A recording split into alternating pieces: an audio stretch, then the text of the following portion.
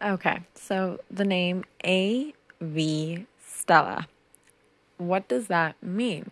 And how was that even created?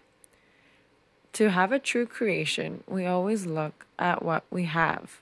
When we live in the present moment and we live in the now, we can observe what we have, than pondering about the past or being anxious about the future. When we know what we have, we can truly create.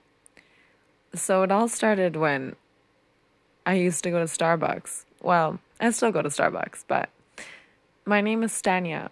But no one ever gets it right. So I started using a Starbucks name. It was Stella.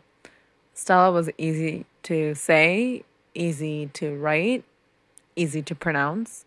Even though Stanya is easy to do all those things, Stella just rolled off my tongue. Then the initial V for my last name. And then the initial A for a character I had named in my storybook called The Chalkboard. I created all three of the elements that I had, A.V. Stella, to create A.V. Stella. And the magic trick to this word is when you say A.V. Stella 5 times fast, even 10 times fast, A.V. Stella, A.V. Stella, A.V. Stella, A.V. Stella, A.V. Stella, it actually sounds, the pronunciation actually is like avistala, the Spanish word for spotting her, as if you spotted her. And I love that magic touch to that word from simple elements that I had created.